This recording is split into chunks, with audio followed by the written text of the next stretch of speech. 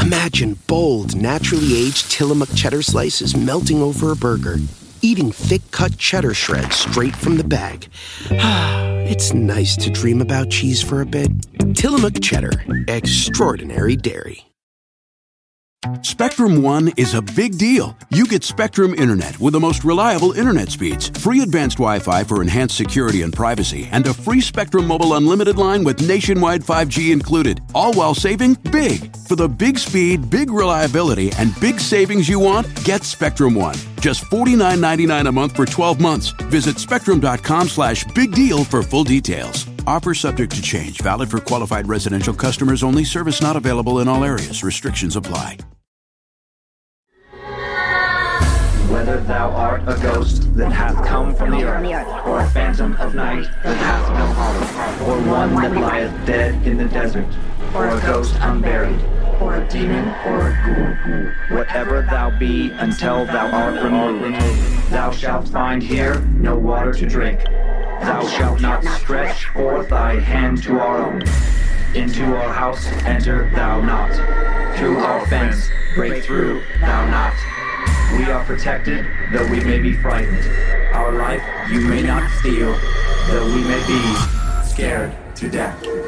Welcome to Scared to Death. Creeps, Peepers, Roberts, and Annabelles. I'm Dan. I'm Lindsay. I'm laughing at myself because I always spray like some protection spray as the prayer's going, and I'm like thinking about being surrounded by white light so that the demons can't get me. I do have my ritual, and I was spaced off about something else. Like I say the prayer in my head, which is maybe counterintuitive. Anyways, and I was like, I forgot to. I am very excited for today's show. I have a very different story I'll talk about here in a second. I'm so nervous because you've been talking about it. I want to share this because it's weirded me out, and I just want to see what you think. Before we get there, super cool Scared to Death phone cases in the store at badmagicmerch.com. Yay! 3 awesome designs to choose from. They look so good. Store at badmagicproductions.com for any customer service questions or issues. And thank you again to the Roberts and Annabelles, part of the Bad Magic Productions family, for both employing us and helping us donate $12,200 to NoKidHungry.org this month. Yeah, it was a fun donation to make. 20% of all Bad Magic Patreon subscriptions go to charity, if you don't know. No Kid Hungry is a national campaign run by Share Our Strength, a nonprofit working to solve problems of hunger and poverty in the U.S. and around the world, keeping kids fed right now who counted on school lunch to not go hungry. And if you want to learn more, go to NoKidHungry.org, link in the episode description. And then I have my 2 stories today, per usual. How many do you have, Lulu? Dose stories. I think it's so cute how you've been using my nickname on the show. Yep. Somebody recently sent me a message. They were like, I love when he calls you your nickname. Cute. Oh, sweet. The first story is a bigger one. Second story is a little baby story. Oh. And the first story is just, I can't stop thinking about it. It's not necessarily paranormal. Okay. So it's very different for the show, but it definitely happened. It's extremely well documented. And it is fucking creepy. Okay. It's called The Watcher. And I don't want to give anything else away. Was that a movie? Yes, there was a movie, but this is, it's completely not one and the separate. same. No, Okay. no, Okay. totally different. Okay. There was some like, I want to say Hallmark Channel kind of replication. I came across in one article of this, but I don't even know what the name of that movie was. And it also was like dramatized, blah, blah, blah. I'm laughing very hard on the inside because one of our fans from Time Suck, Adam Throw, he loves like the Hallmark. The melodramas? He loves them. They do pull you in. They do. And it just kills me. I always think of him, this like big burly guy, loving those movies.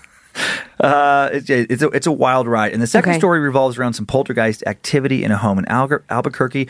It's a little quick hit story, and I just don't want to give anything away in the preview. Okay, that's fair. That's fair. Well, I'm pretty amped up about your first story because for the last several days you've been like, it's going to give you a whole new thing to be afraid of. Truly. Which I don't fucking appreciate.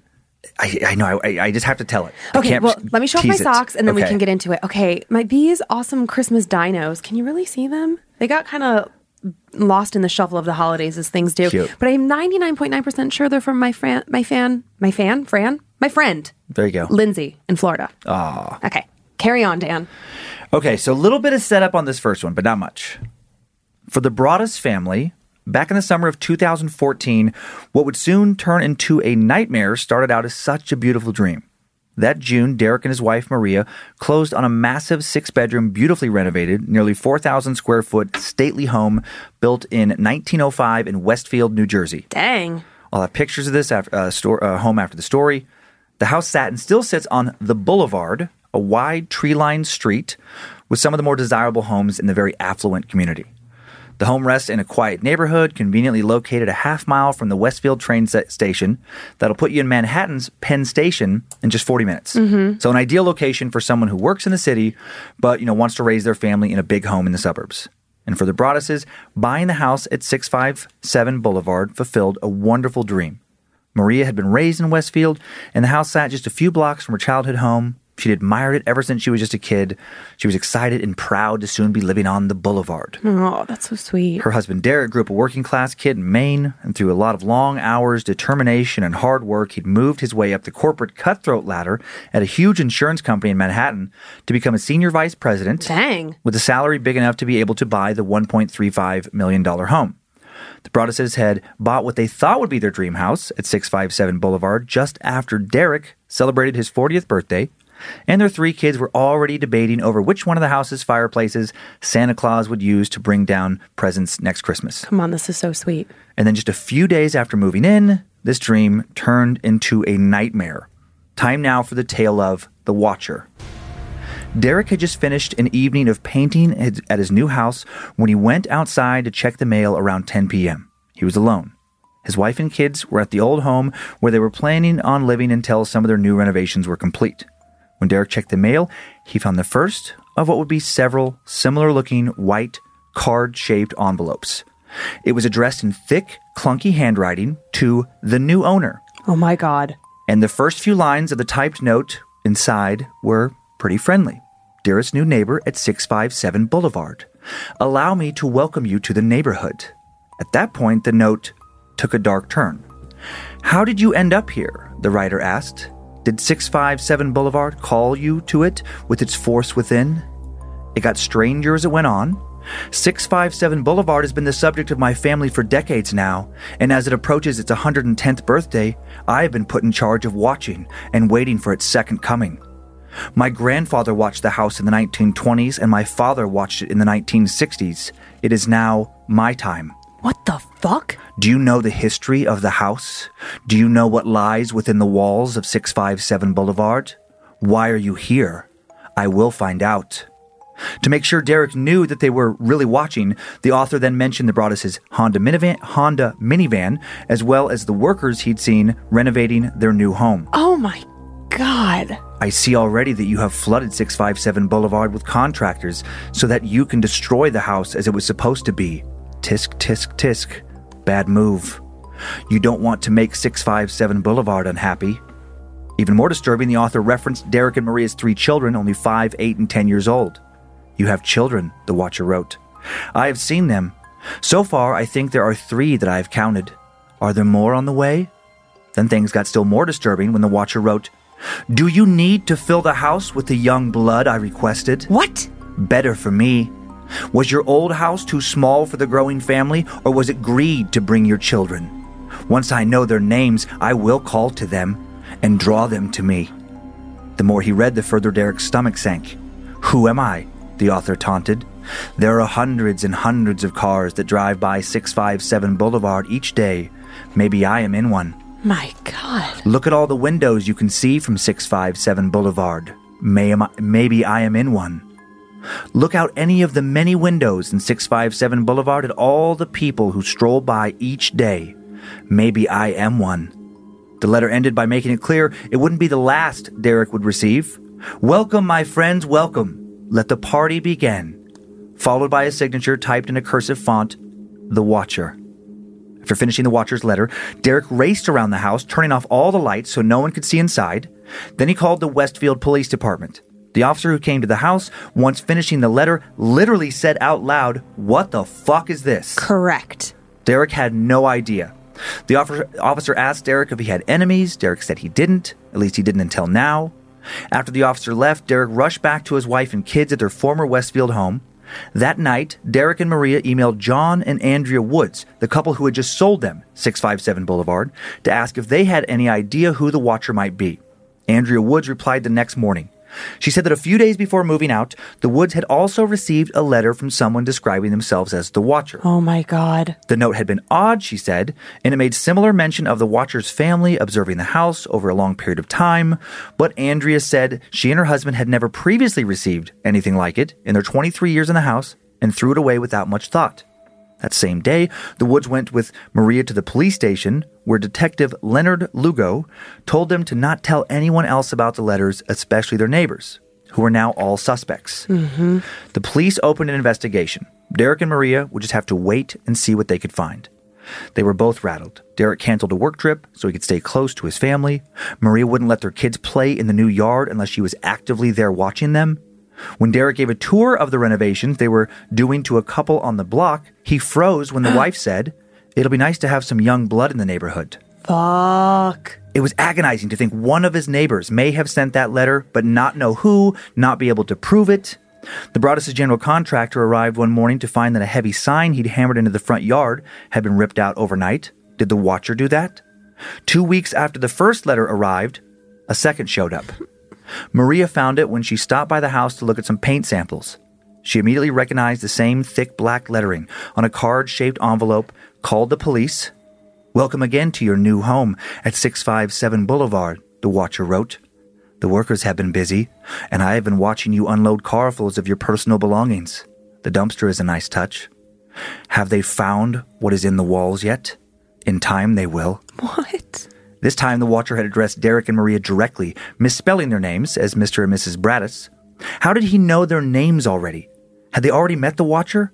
The Watcher boasted of having learned a lot about the family over the past few weeks, especially about their children.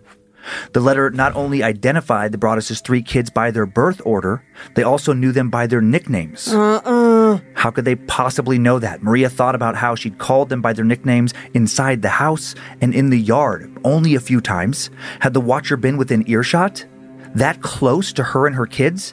She shivered at the thought. It made her skin crawl. The Watcher wrote, "I am pleased to know your names now and the name of the young blood you have brought me. You certainly say their names often." And then the Watcher asked about one child in particular, whom the writer had apparently had seen using an easel inside their enclosed porch.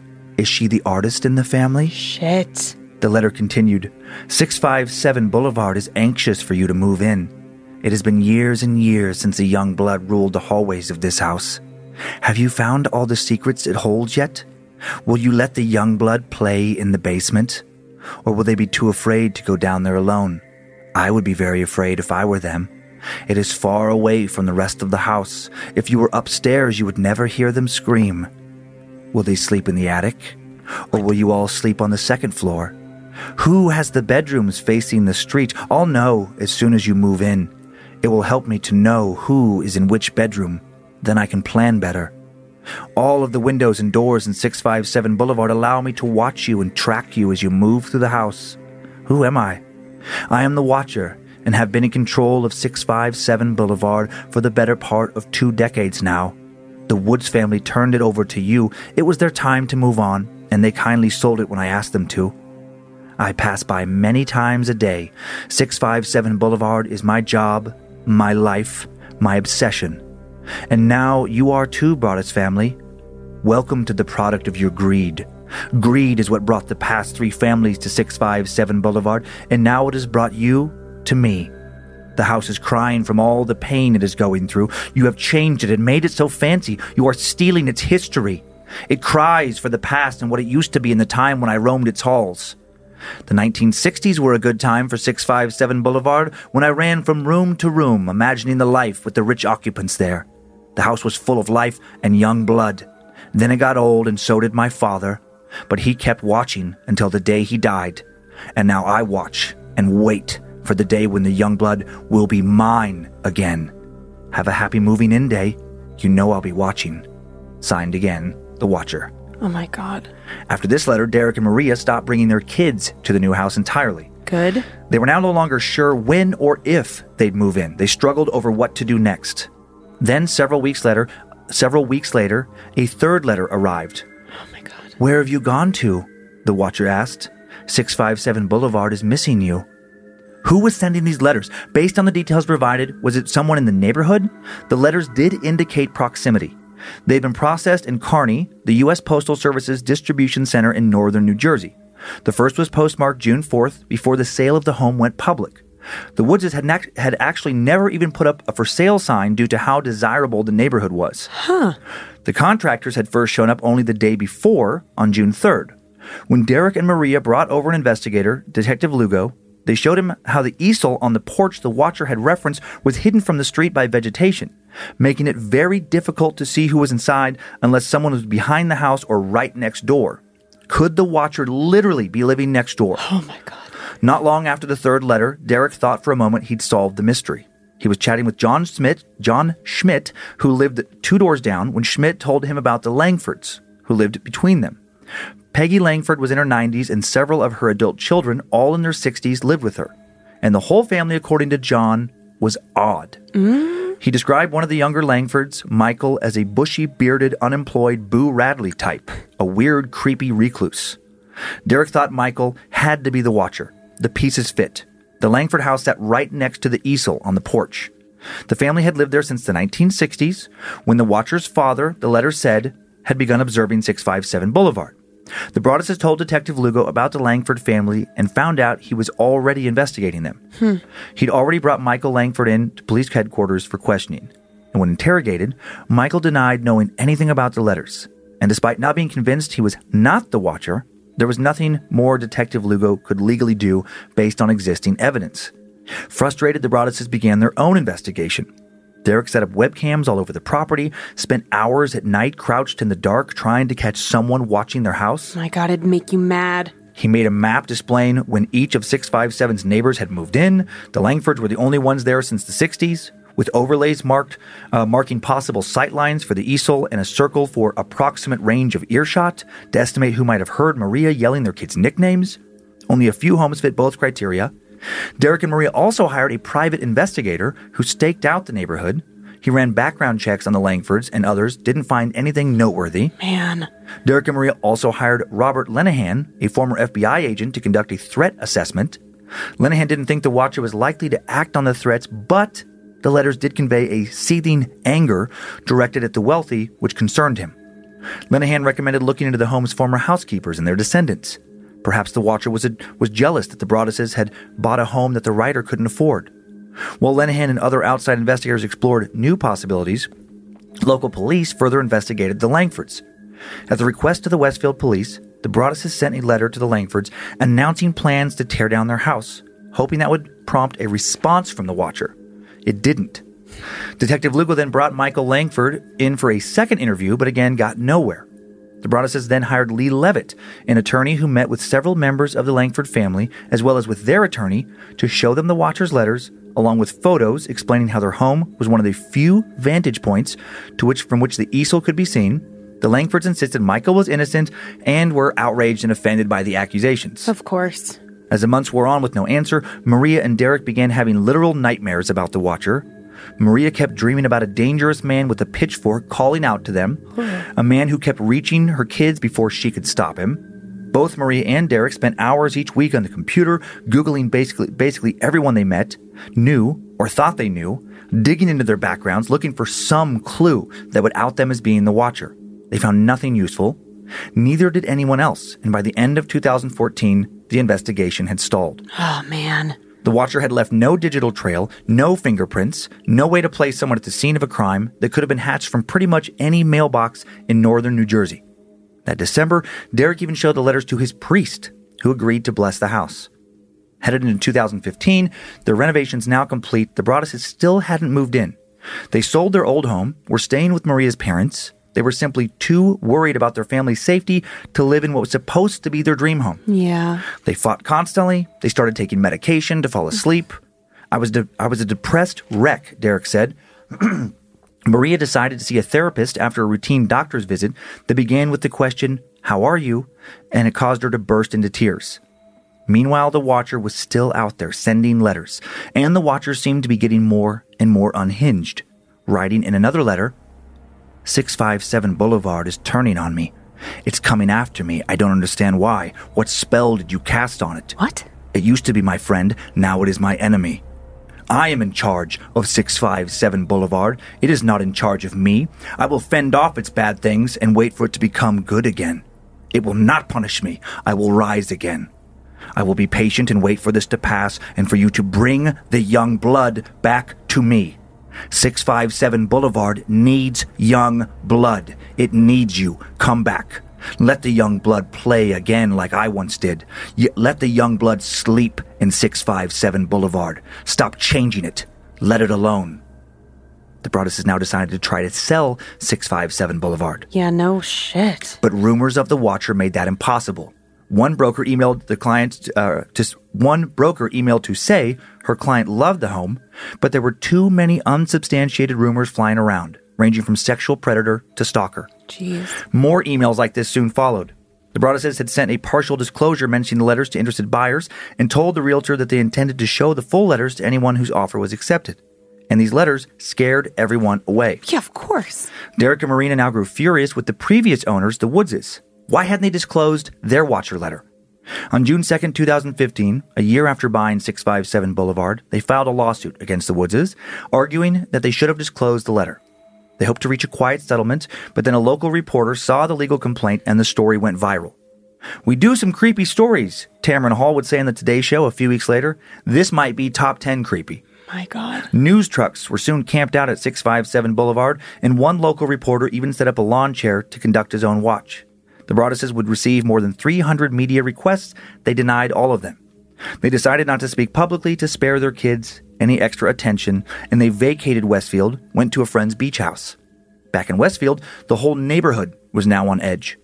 Lori Clancy, who taught piano lessons in the house behind 657 Boulevard, said that when one of her students came for a lesson shortly after news of the Watcher broke, she started bawling. She was terrified to walk down the boulevard, Clancy said. Baron Chambliss, a veteran detective in the Westfield Police, now dug back into the case. Chambliss knew his colleagues had looked closely at Michael Langford, and Chambliss discovered that part of the reason he was ruled out as a suspect was because initial investigators had conducted a DNA analysis on one of the Watcher's envelopes and determined that the DNA belonged to a woman. Oh. Chambliss decided to look more closely at Abby Langford, Michael's sister, who worked as a real estate agent. Was she upset about missing a commission right next door? Chambliss coordinated with a security guard to nab her plastic water bottle during a shift change. The DNA sample was not a match. The cops asked former owner Andrea Woods for a DNA sample, even interviewed her 21-year-old son, who was surprised to find that he suddenly was a suspect. They were also ruled out. The Broadduses themselves were even looked at as suspects. Had they faked it all for some odd reason? The police tested Maria's DNA, also didn't match. Chambliss and the Westfield Police back at square one. So were the Broadduses. Their lawsuit against the previous owners was dismissed. Some states require sellers to disclose transient social conditions like murders or possible hauntings, but New Jersey has no such regulation. In the spring of 2016, they put 657 back on the market again. The Broadduses held a well-attended open house, but once again, each time a potential buyer expressed interest and met with the Broadduses' lawyer to read the Watcher letters, they backed out. Yeah. The Broadduses then decided to rent the house. A family with grown children and 2 big dogs soon agreed to move in. The renter told a local reporter he wasn't worried about the Watcher, although he said he had a clause in his lease that would let him out if a letter showed up. So he was worried about the Watcher. And then just 2 weeks later, that letter did show up.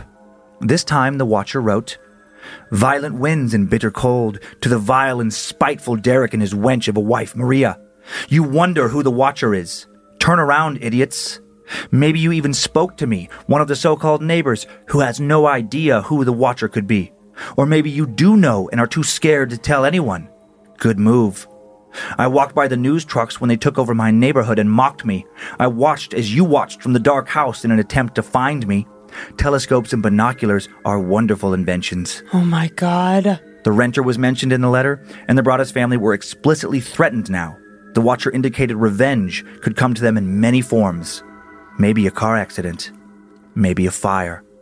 Maybe something as simple as a mild illness that never seems to go away, but makes you fall sick day after day after day after day. Maybe the mysterious death of a pet. Loved ones suddenly die. Planes and cars and bicycles crash. Bones break. Derek took this letter to the police headquarters, where a detective looked at a neighborhood map and traced a circle around the house 300 yards in diameter. The watcher must be somewhere in there, but where? Who? They still had no idea who was doing this. The new renter moved out. A new tenant later moved in, but their rent didn't cover the mortgage. That last letter had ended with, "You are despised by this house." And the watcher has won. And it seems as if the watcher really did win. Looking at a history of the real estate listings, I found that finally on July 5th, 2019, after dumping over 6 figures into renovations, after losing money on the property every month for just over 5 years, after listing the property 5 separate times, it appears that Derek and Maria Broaddus were finally able to sell it for roughly $400,000 less than what they had originally paid for it. Ooh. Factoring in renovations, the watcher had cost them well over $500,000. And they still don't know who they are. They still don't know what the watcher was referring to when they wrote of what may lie inside the walls or in the basement of the house at 657 Boulevard. And what about the new owners? As far as I can tell, they refuse to speak to the media and have not been publicly identified. No word on what watcher letters they may or may not have already received. Or is the watcher now living inside the house they coveted so much? Or are they supplying it with the young blood they say it craves? What in the actual fuck? I literally started to feel sick. How fucked up is that story? Oh my God, I have so many things. Show me the pictures and we got a lot to discuss here. Okay, so this first picture is just a, like a real estate list. Well, actually, no, this is just it looks similar to the real estate listing, but taken at night. Yeah. Of 657 Boulevard, Westfield, New Jersey. Great house. It is. It's a really nice house. And I didn't want to like turn this into like a real estate showing. Sure. But you can find it on like, I think it was like realtor.com. Yeah, or Zillow, one of those. Mm-hmm, exactly. And there was a bunch of interior pictures. I mean, they did nice renovations. Well, I think when you spend $600,000 on renovations. Well, no, I don't know that it was $600,000 for renovations. Did I say that? You did. Oh, well then they lost over $1 million. I know, if that's true. When you said that, I was like, I think your math is a little wonky. Oh, okay. Oh, wow. Right? I'm 99.9% sure. I can't remember. Yeah. Well, I mean, sometimes I remember things that you say that I don't remember correctly. This next picture is another pic of the home.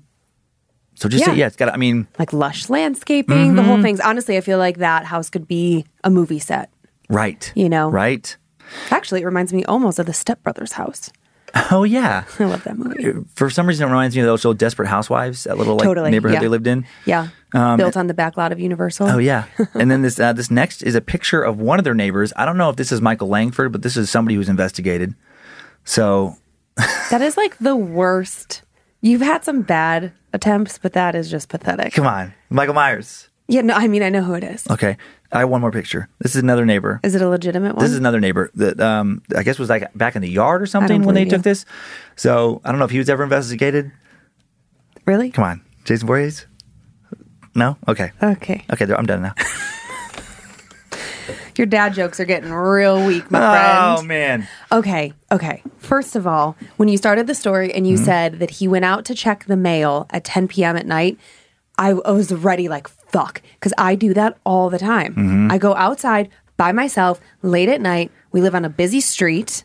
And sometimes I do have that thought because we've told so many stories here about like the white woman in the road or, just like where sometimes I think, and also there are deer and turkey on our road. and legitimately, I think sometimes if a car was coming down the road too fast and they saw a deer, they could swerve. I mean, it could be like a freak accident, but it would actually, it's pretty dumb of me to go out to our mailbox late at night in the dark. True. I mean... True. You should probably stop. I will now.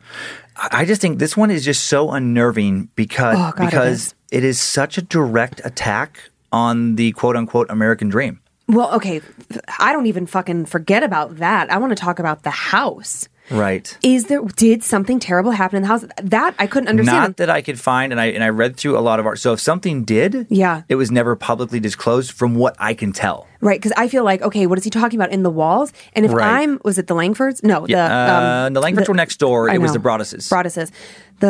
Which also like the Langfords, I was immediately thinking about that, the Ozarks. Oh yeah. So hard to stay focused. But the Broadduses, I would have torn every fucking wall open. I mean, because I know what would happen. At first, it'd be like, this is fucking weird. Right. What are you going to do? And then as the letters continue and they talk about the basement and the attic and the walls, I mean, you've already spent however much you've spent just fucking tear open every wall. Yeah. And why didn't they just tear the fucking house down? I don't know. I mean, I do know. Because it's extremely expensive. This was a big, nice house. And yeah, but still, I don't know. You would just tell yourself, I would think, like, this could be a crazy person. Or if it is paranormal, let's just say that there is something, some entity, it's not like you're going to find it inside the walls. No, it's like an energy in the house, if at all. I think that I'm curious. I wish that we could get in contact with the new owners, but I'm curious if they have any paranormal things happen. I don't think they want to be contacted. Well, they bought the house. I mean, come on. You have to know what that comes with. They got it at a great deal. I would wonder, there's most of the coverage from this goes back a couple years. And it was mostly like New York, New Jersey-based newspapers. Yeah. I mean, it was on the Today Show. It did get a little bit of national coverage, but it shows up on like random top 10 lists. It's kind of referenced. Mm-hmm. But even on those, I had to dig through 5, 6, 7 different, web pages of like Google results to find those lists. Right. And searching for what? We've been doing this show a year and a half now, and I search every week for different things. Right. And this is the first time I've heard of it. So maybe they're thinking like, hold on to this house, 5-10 years, they would make so much money. They probably will make so much money. They probably will. But okay, cost not being a consideration. Yeah. I just want to I want to open every wall. Is there some sort of hidden something, a message somewhere? Can you imagine if they found like bones? That's what I was thinking. A fucking body in the wall after all this. Mm-hmm. Or the basement or the attic or something. And also, let me say this though. If you are never going to live there, it's because it scares the shit out of you. Yeah. Do you really want to find something that's going to make it even harder to sell? True. But it's a non-disclosure state, so you don't have to. They never had to disclose about those letters. I think it's the right thing to do. And I read more about that. It just didn't fit like the narrative of like spooky story. Right. But like reading further about that, they just felt morally, of course, after like the threats to their kids and stuff. 1000% agree. Mm-hmm. Yeah. But I mean, Idaho's a non-disclosure state. So if someone did die in our house or any house or a heinous, they don't have to tell you. Now, if you ask, they have to tell you. Huh. But they do not have to offer up that information. Yeah, it's just, oh man, it's so many things. I had one other thought and then you interrupted me. Shoot, like the remodel, the basement, the attic. I don't know. It's just bizarre. It's just bizarre. It has a very uncomfortable feeling. We wouldn't move in. No, not after all. I mean, forget paranormal. Right. Even if this story, it does feel. I know what I was going to say. Got it.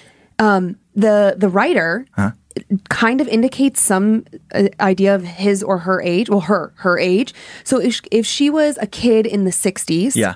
I mean, honestly, I would be having a thought of like, how much longer could that person be alive? Like trying to like guesstimate their age.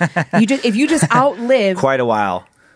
Because if they were a kid in the 60s, let's just say it was like late 60s. Yeah. That means they could have been born in 1960, which only puts them at 60 years old. Which means they could be hanging around for another 30, 40 years potentially. But if you potentially. never move into the house and you're able to rent it and it's just solely an investment for you, fine. People make investments for 30 years all the time.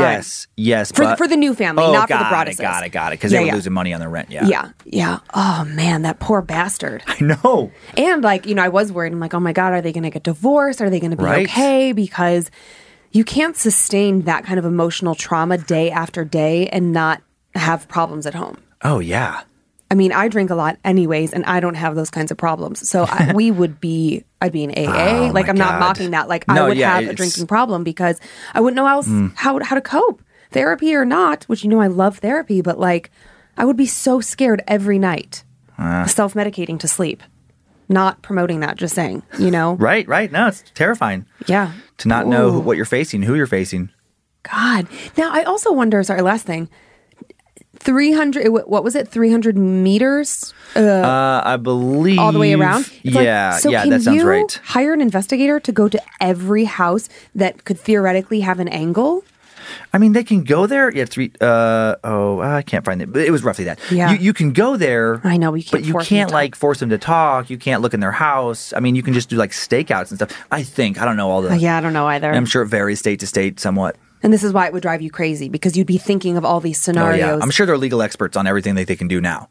I'm sure the Broadduses has explored all the angles. I feel really bad for them. Oh, yeah, me too. And you know, because all the money they lost on the house, all the terror, and they spent a lot of money on investigators. Right. And there was actually more investigators than I mentioned. Again, I pared it down to keep the story moving. Yeah. But there's plenty of other details. Like there was at least one more former FBI agent they also hired.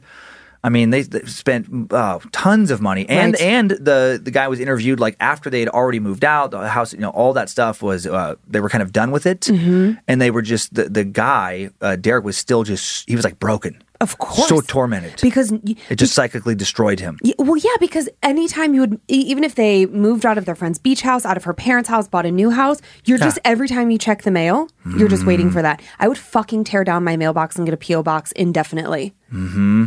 Yep. I just, like, I wouldn't want not that would stop it, but I just... Yikes. We are sleeping with all the lights on. I told you, it was a crazy story. It's so crazy. So disturbing. Are you ready to move on to something a little more traditionally scary? I mean, I don't even know if I can focus. But yes, Dan. The answer is yes. Okay. Excited to tell another tale after a quick sponsor break. What is the most basic gift you have ever given the moms in your life for Mother's Day?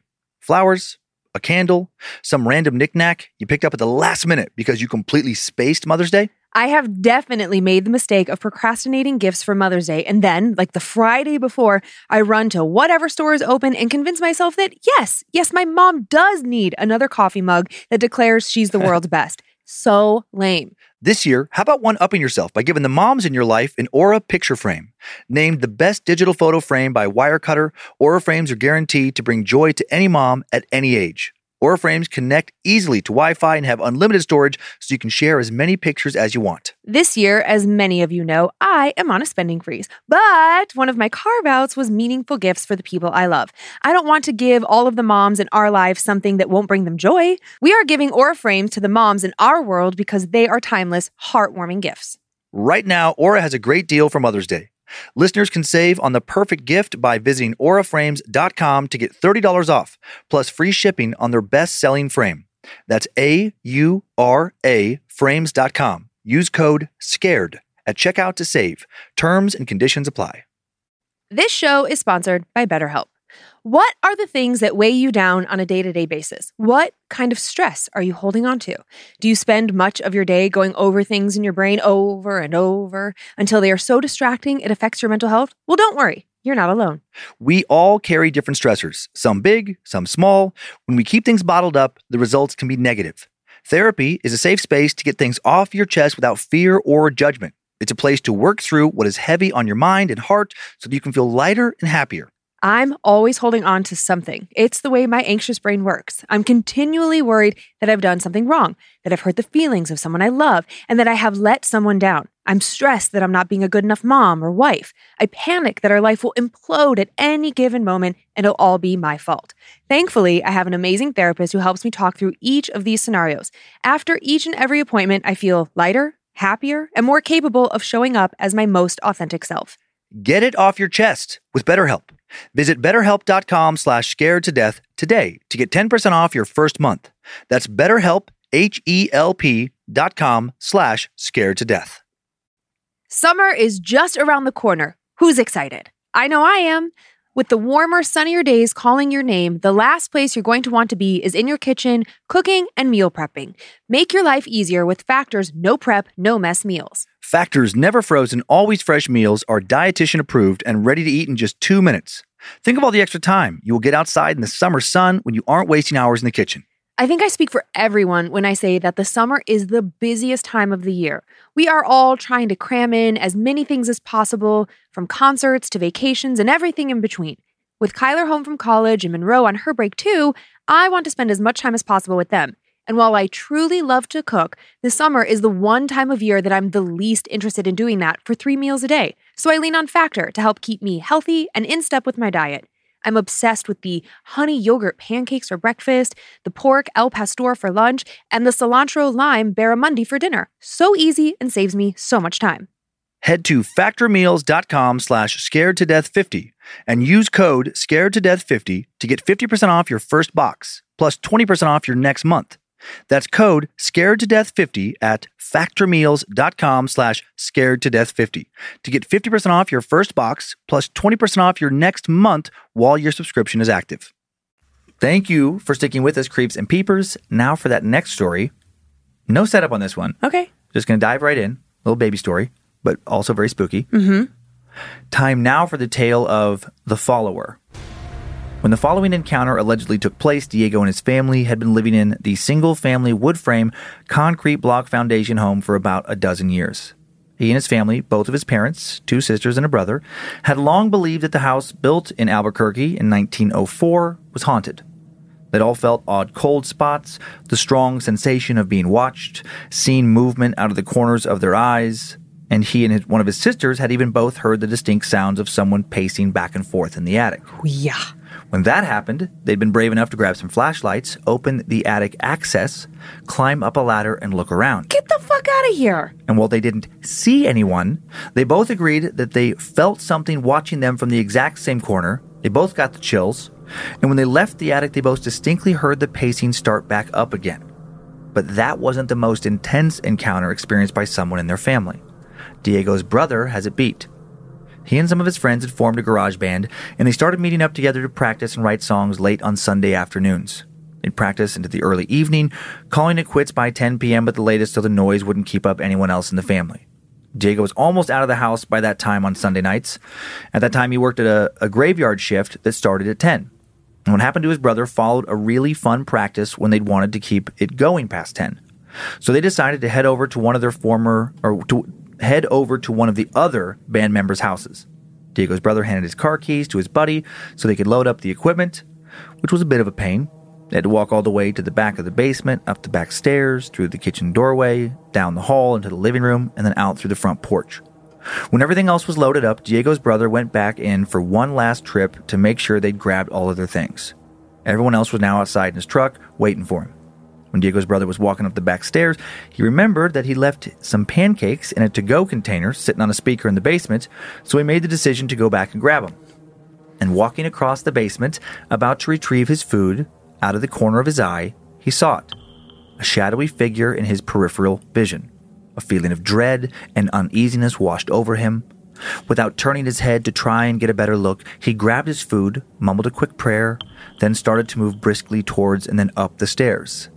Then he hurried through the house, closing doors and turning off lights as he went.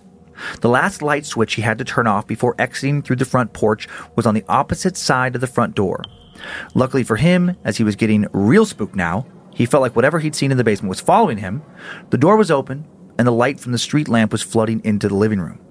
Then just before making it outside, Diego's brother told him that he felt something at his back, something right behind him. His mind flashed on the shadow from the basement. He thought briefly about turning around, but did he really want to risk seeing what he thought might be there? Instead, a chill running down his spine, he flicked off the last switch, and the living room went dark, as did the rest of the house. As he stepped outside, he pulled on the door, closing it behind him. Then, still holding his food container in one hand, he jogged down the porch steps. He now walked towards the front gate, which was a good 30 or 40 feet from the front door. As he closed the gap between himself and his friend-laden truck, he started to feel better, like he was finally alone. He smiled and quietly laughed a bit at himself for getting so spooked. He climbed into the driver's side of the truck, put on a seatbelt, and was getting ready to pull out of the parking spot directly in front of the house when one of his friends said, "Hey, wait, what about your brother? Isn't he coming with us?" Diego's brother, confused, answered, "What do you mean? He went to work earlier tonight. He's already gone." Oh my God. And then all his friends looked like they'd seen a ghost, and maybe they had. One of them asked, "So who was walking behind you when you left the house?" Oh my God.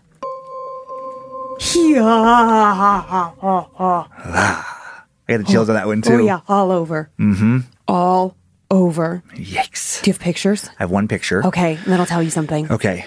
Now, I don't know if this was what was walking behind him, but what if it was? I mean, what if? What if it was a terrible dad joke walking That's not even a dad joke. That's just a scary cretin. It might have been there. Well, I mean, that looks like a still from a movie.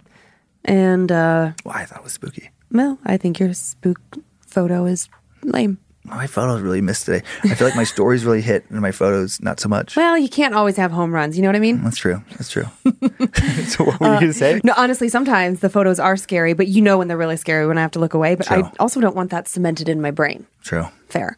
I had this thought. You know how our upstairs is significantly hotter than the rest of our house? Uh-huh. What if it doesn't always have to be cold somewhere? What if it can be hot? I've always thought that there was something upstairs. Do you get what I'm saying? I do. Yeah. What if? I don't know. I mean, yeah, there's no rules. Not that we know of. Yeah, exactly. No rules that nobody knows of for sure. Mm-hmm. So, could be. I just was like... Thank God it's in the kids' area, not ours. I know, right? Right. Good luck, guys. Thank God if somebody in our house has to be haunted, it's the kids. True. Remember when you tried to play that terrible prank on Kyler? I mean, it was pretty funny. I was just thinking maybe it's time for a round 2. I know. I don't know if it's been long enough. Because it was hard to sell him on that prank. Okay, how about when he goes to college, we befriend his roommate and repeat the prank, but... Oh, actually, that's what I need to do. I need to get a remote control Bluetooth thing, and then I don't even have to be at the house. Right? And then he starts hearing scary stuff coming out of his bedroom because he was scared by what he was hearing from those little speakers. I know. You have to pick different sounds, though. I think it should just be like wall scratching. Right.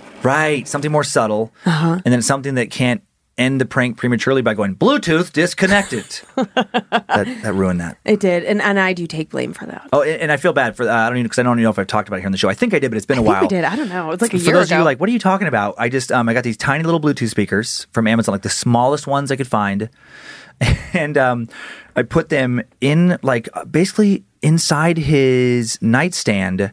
Like underneath, like the drawer, like, because they had that like sticky tape. Yeah, like the little runners for the drawer. I put them on top of those little metal brackets. So even if you open the drawer, even if you looked under, it would be very, very hard to find them. They were tiny little speakers connected to my phone. Found the scariest, horror movie type sounds playlist I could find of just like, help me. And there was maybe help me. I think there was like some girls singing, like some spooky, like just weird, but not like a song, but like a traditional like haunted noises.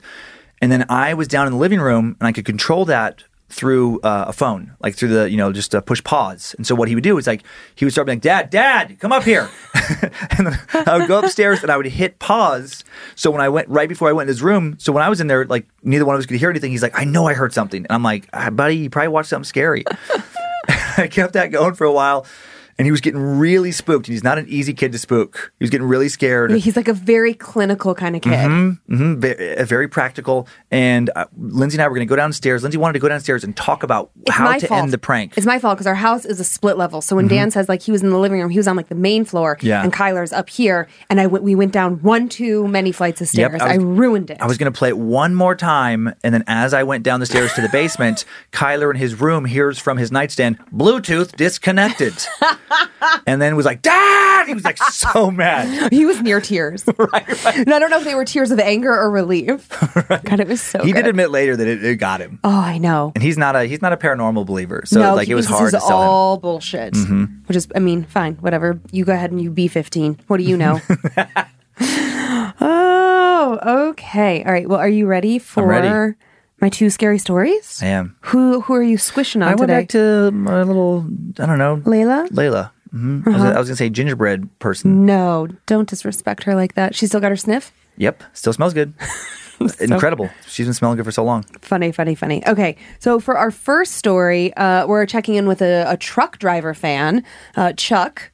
And of course, like I see the name Chuck, I think about your stand-up bit about Chuck. So Chuck, if you don't know about Dan's stand-up bit about Chuck, you're going to have to go find it. Well, and it's kind of hard to find because it's like a hidden album. But there was a bit about fuck Chuck, but not you, Chuck. Not you. Former neighbor. But so he has a weird incident occurring in his house with a potential mystery woman and his dog.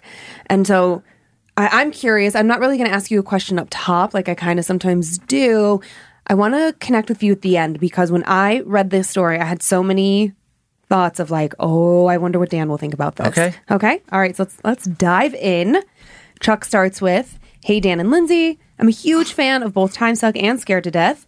I drive a truck for a living, and the best part of my job is that I have hours upon hours a day with nothing to do but drive and to listen to Spotify. Yes. Thank you, Spotify. So I quickly burn through the back catalog of both shows and eagerly look forward to new episodes each and every week. And we got really lucky with Spotify. We've mentioned before on a playlist, and they've just been really good to us. So super happy that you found us there. I personally have never been a strong believer in the paranormal, and I find myself pretty skeptical, but I still love listening to the stories, and I do find them highly entertaining. I never had anything super spooky happen in my life, apart from this one thing that happened several months ago. My wife and I purchased our first home 3 years ago in a small town outside of Kalamazoo, Michigan. Around that time, we also got our first dog, a male Chow Chow named Apollo. My wife works first shift in a senior healthcare facility, and I work third shift as a truck driver, so we rarely see each other during the week. When this event happened, it was near the beginning of the quarantine, so her senior center temporarily closed down, and she was only doing her home clients. While not a daily occurrence, it became common for my wife to sometimes get out of work early. Apollo likes to sleep with me in the bedroom, but when my wife gets home from work, she'll let him out to pee and cuddle with her until it's time for her to come to bed. One day, I had gone to bed like normal. I woke up to the sound of the bedroom door opening. I half opened my eyes and noticed the sun was setting. I saw the dimly lit outline of a female. I assumed it was my wife standing in the doorway. I muttered, "Love you," rolled over, and went back to sleep. Apollo got up and walked out of the room, and the door closed behind him. A short time later, what I assumed to be a couple of hours, since it was then completely dark out, I again heard the bedroom door open. The dog walked into the room. The door closed. He pressed his nose into the back of my neck, repeatedly nudging me and whining, and so I turned over. He was acting like he needed to go out again. I needed the restroom myself and was a bit thirsty, so I got up, figuring I'd go spend a little bit of time with my wife before heading back to bed. I walked out of the bedroom to find the house was pitch black. I was thinking, that's weird, unsure of why my wife wouldn't have left any lights on. I looked in the driveway, and my wife's car wasn't there. I was so confused. I picked up my phone and called her to check in on her. When she answered the phone, I said, "Hey, where'd you go?" She was utterly and totally confused. She said she was at work. I replied, "Yeah, but you were just here. You just let the dog back in the bedroom." She said she was busy at work covering for extra clients due to sick coworkers and hadn't come home, and at that would be home late. I was so extremely confused. She said that I must have been dreaming and left it at that. I tried to comprehend what the hell had just happened. Apollo's nose and fur were cold, as if he'd been outside. Also, you may know, Chow Chows are not shy dogs. He will bark at any slight noise, from the mailman to a neighbor dog barking to a squirrel farting in our backyard. He usually barks when my wife gets home from work, but I now realized he hadn't made a sound. But I 100% knew I hadn't dreamed the door opening twice, him exiting and entering the room, or that female figure I had seen in the doorway. And the second time, I had gotten up literally a minute after the door had closed. It freaks me the fuck out even just typing this. To this day, it is the creepiest thing I've ever experienced. I don't know who the hell opened the door and let my dog out for a couple of hours and then let him back into the bedroom, but it sure as hell wasn't my wife. We keep our doors and windows locked. If someone had broken in, my dog would have gone berserk. The only one who knows exactly what happened that night is the dog, and he's not talking. He never did pee when I let him out that second time, so that isn't why he was nudging me to get out of bed. Nothing similar has happened since that day. Actually, nothing strange at all has happened since that day. Again, thanks so much for all the laughs and spooky tales. They keep me awake as I drive a truck on a mostly empty, dark highway. Take care, Chuck. Oh, thanks, Chuck, and drive safe. I know, be careful. Okay, so now... Wow. Before we recap, so before recording, I got an email from Chuck because as you guys, well, some of you know, and some of you are newer listeners, at the end of our first year or season 1, however you want to put it, we took all the fan stories and we made this really amazing compilation book. It's beautiful. And so, of course, we're going to do it for the next year, right? Yeah. And so as we're doing this, I send people a release form, get their permission, yada, yada. And so Chuck was like, didn't think his story would ever be included and has some additional info he wanted me to share. Okay. He says, hi, once more, Dan and Lindsay. Since my email was so brief, I honestly didn't expect it to ever be featured. I would like to add a follow-up email with a bit more context on why I didn't just dismiss this as a vivid dream, since it seems easy to do. The figure I saw was identical to my wife in height, body shape, and long dark hair. I said assumed to be because the only light coming through was from behind the sunset, coming through the windows on the far side of the house, so I couldn't see the face. She's my high school sweetheart who I've been with for 15 years, so I am very familiar with what she looks like, and this thing wasn't transparent or smoky or otherworldly in any way. It was very solid and very real. The only odd thing was the fact that there was no reply when I said, love you, but honestly I thought nothing of it until afterwards. The dog getting up and leaving is also significant. He's 65 pounds and sleeps on the bed with me with his head usually resting on my legs. There's a significant weight to him leaving, and his claws make a distinct clicking noise when he walks across the wood floors. Finally, the most significant detail is that his thick fur and face were freezing cold after he came back. This happened in winter, and he had either spent a significant amount of time outside in the frigid air or wherever he'd been, it had been freezing cold to chill his face and fur so thoroughly. Our bedroom and house are kept at a comfortable 68 degrees. Thanks again. Keep on sucking, Chuck. Wow. Thanks, Chuck. I mean, the thing that sold it for me, I thought it did sound with the details he had originally very interesting was the temperature of the dog. Was the dog being cold? That to me, it's like, well, then the dog was outside. And if there's no dog door, which there isn't, otherwise they wouldn't be letting their dog out. Right. Well, and a 65-pound dog does not have a dog door. I mean, I guess it could, but not generally speaking. It would just open the door like a regular door. Yeah. But yeah. Like, so, and then the other thought I had was when he talked about the details, I guess this is like doppelganger. I know. Just like with those doppelganger stories we told, that's so creepy. So creepy. It really fucked me up because I thought about our house and the way that we live our life. And sometimes one of us, generally me, goes to bed first. And when I go to bed, we have two dogs. Penny will come to bed with me and Ginger will stay upstairs. And even if I was to stay up and you were to go to bed first, Ginger always wants to be with whoever is awake. Yeah. So I have this thought of like, oh yeah, well, like you'll come down the stairs. I have the bedroom door closed, but not all the way. So the dogs can get in and out because they're assholes and they have to come check on each other.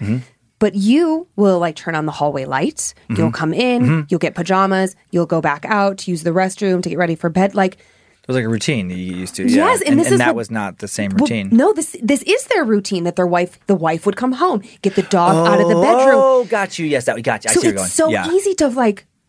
And then if you came back to bed 2 hours later and I was like, oh, why'd you come to bed before? I would say like, did you get up? Were you hungry? Like I was able to put myself in Chuck's position so thoroughly that I thought like, well, fuck that. I'll be sleeping on the couch from now on if Dan wants to stay up late working. I don't want to be alone. Oh, great.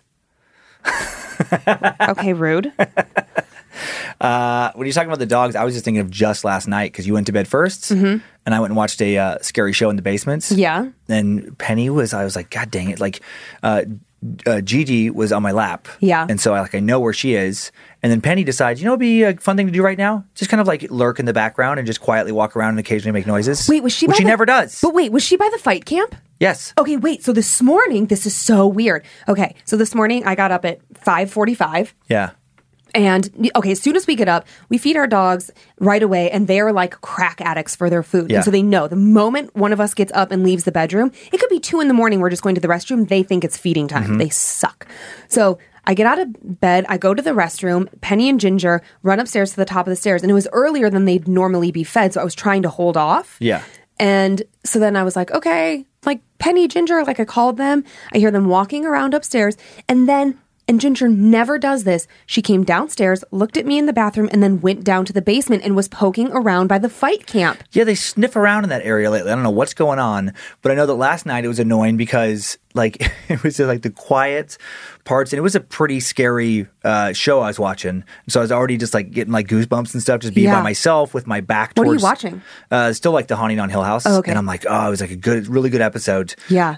And then every once in a while I would just hear like my God. Like back then, I'm like, God dang it, Penny, get out of there. Yeah. Yeah. Well, this morning when Ginger went down there, it's just so weird. They never go in the basement without us. Right. Literally ever. I've never come home and found the dogs lying on the couch in the basement or anything. That's just not where they go. go. Their spot. No. And their toys are like locked away downstairs. Yeah. But I thought like, oh my God, did Ginger have to go to the bathroom so bad? Does she just go to the bathroom in the basement, which they also never do? Mm-hmm. Something's going on down there. Great. Or you've been shedding a lot of sweat doing fight camp on the mat, and maybe they're back there licking up your salty sweat. That sounds likely. I'm just going to go with that because it makes me feel better. Yeah. Oh, man. Okay. So this next one takes us to our friendly neighbors in northwestern Washington. And we're going to go on a little bit of a journey with our fan Ryan, who seems to be a small or maybe not small, a magnet for shadow people. Okay. Which kind of is like... creepy? Yeah. It is creepy. And I'm super curious to know, like, what this story made me think is like, if you saw something once, do you think that you're then more susceptible to seeing something again? Or is it like you're always questioning like, okay, I for sure saw this one thing this one time, somebody else verified it, and now every time I see something out of the corner of my eye, do you then automatically assume, oh, that was another shadow person? Maybe. I mean, it depends on the personality of the person, I think, seeing the things, but I could see that. I could see Would it happen to you? Yeah. If I saw something, like I really got a good look at something once, something shadowy, a figure, and then after that, for sure, that would be an assumption my brain would go to in my peripheral vision. Yeah, because like you're a little bit nuts, so like you would think. Okay. That's a weird turn. Well, it's not a weird turn. Like because I think that you're nuts that you want to see something. Oh, I see. Like you're like, okay, yeah, let's see it. Yeah. So if you see it once, I think you'd want to see it. I don't think once would be enough for you. It depends on what it was. Depends on how scary. Well, let's find out what's going on with Ryan. Okay. Hello, Scared to Death crew. I had no intentions of sending in a story, but after what happened to me tonight, in connection to all the other things that have happened to me, it seemed like the right time to tell you my tale. To start, I want to share that I'm new both to Time Suck and Scared to Death. I work as a custodian at a high school in Northwest Washington State, and I work from 2:30 p.m. until 11 p.m., mostly by myself, and so podcasts fill the silence as I work. A friend of mine suggested Time Suck, and I am enjoying it, and now I'm trying to catch up, which will take a while, as I have a bit of listening to do, and I like to alternate between one Time Suck and one Scared to Death.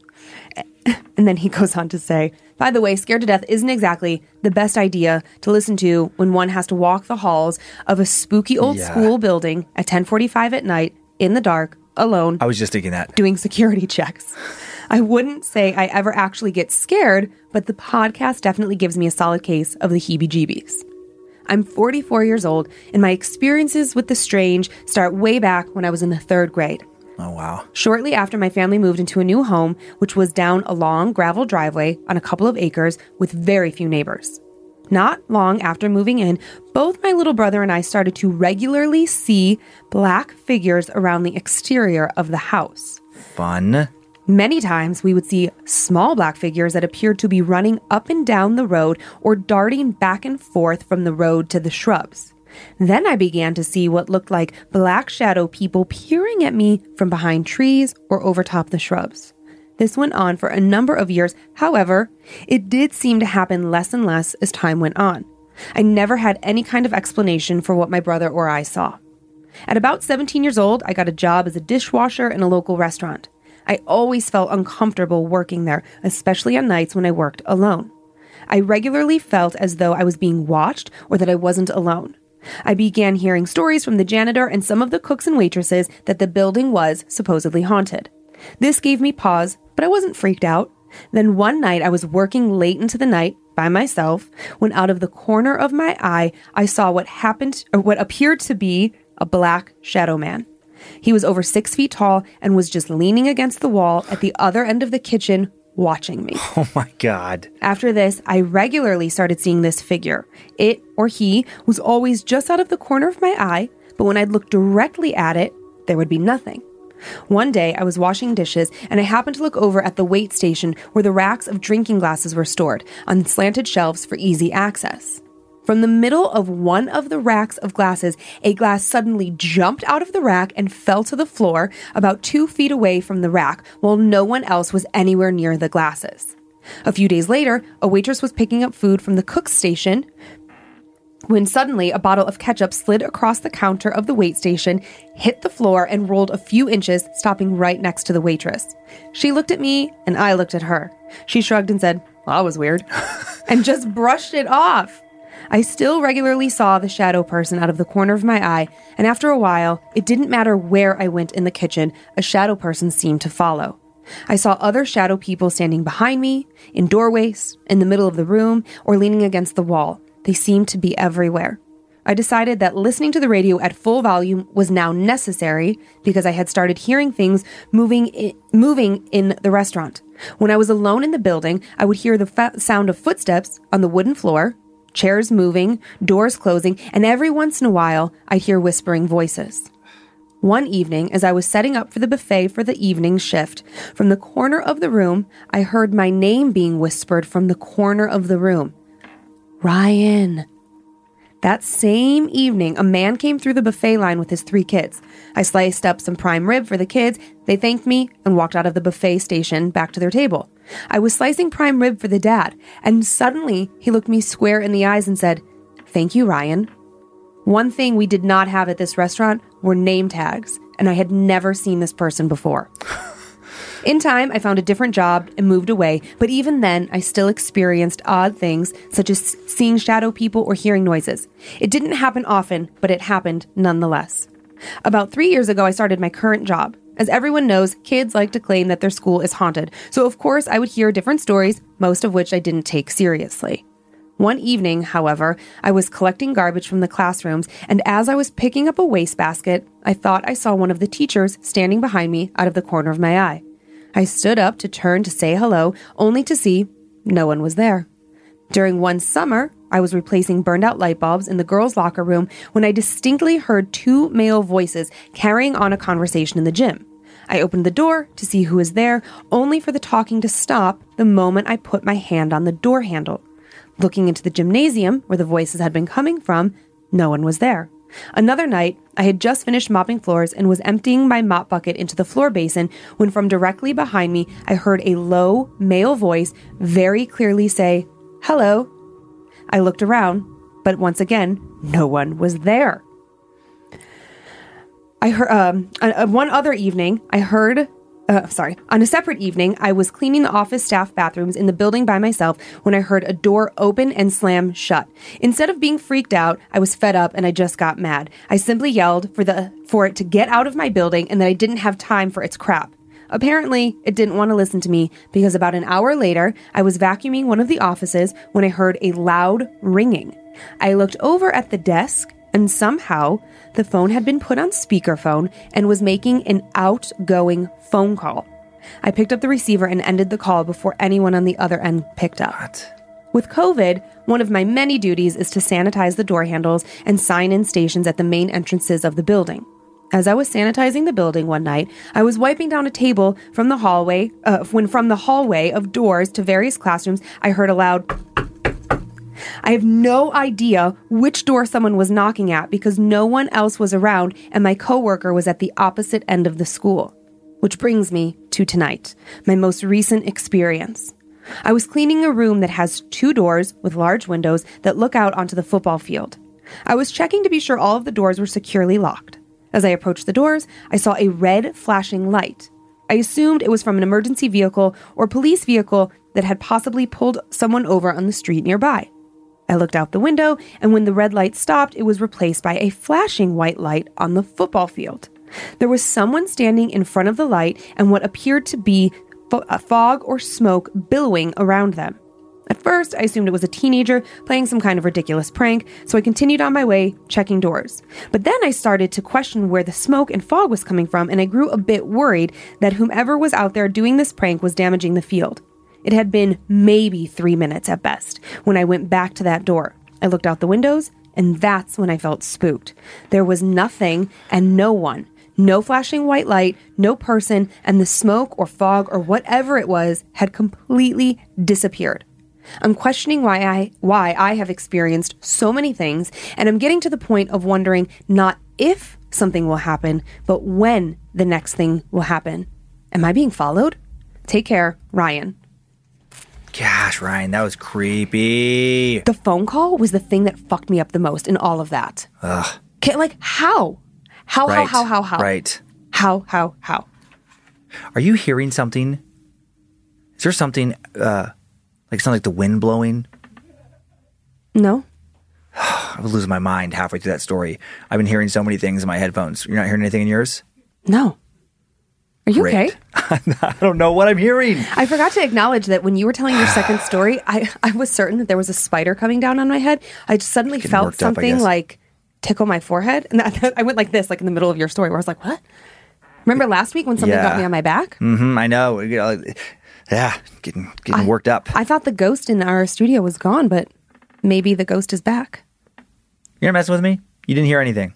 I didn't hear anything. Okay. I'm going crazy. I don't know.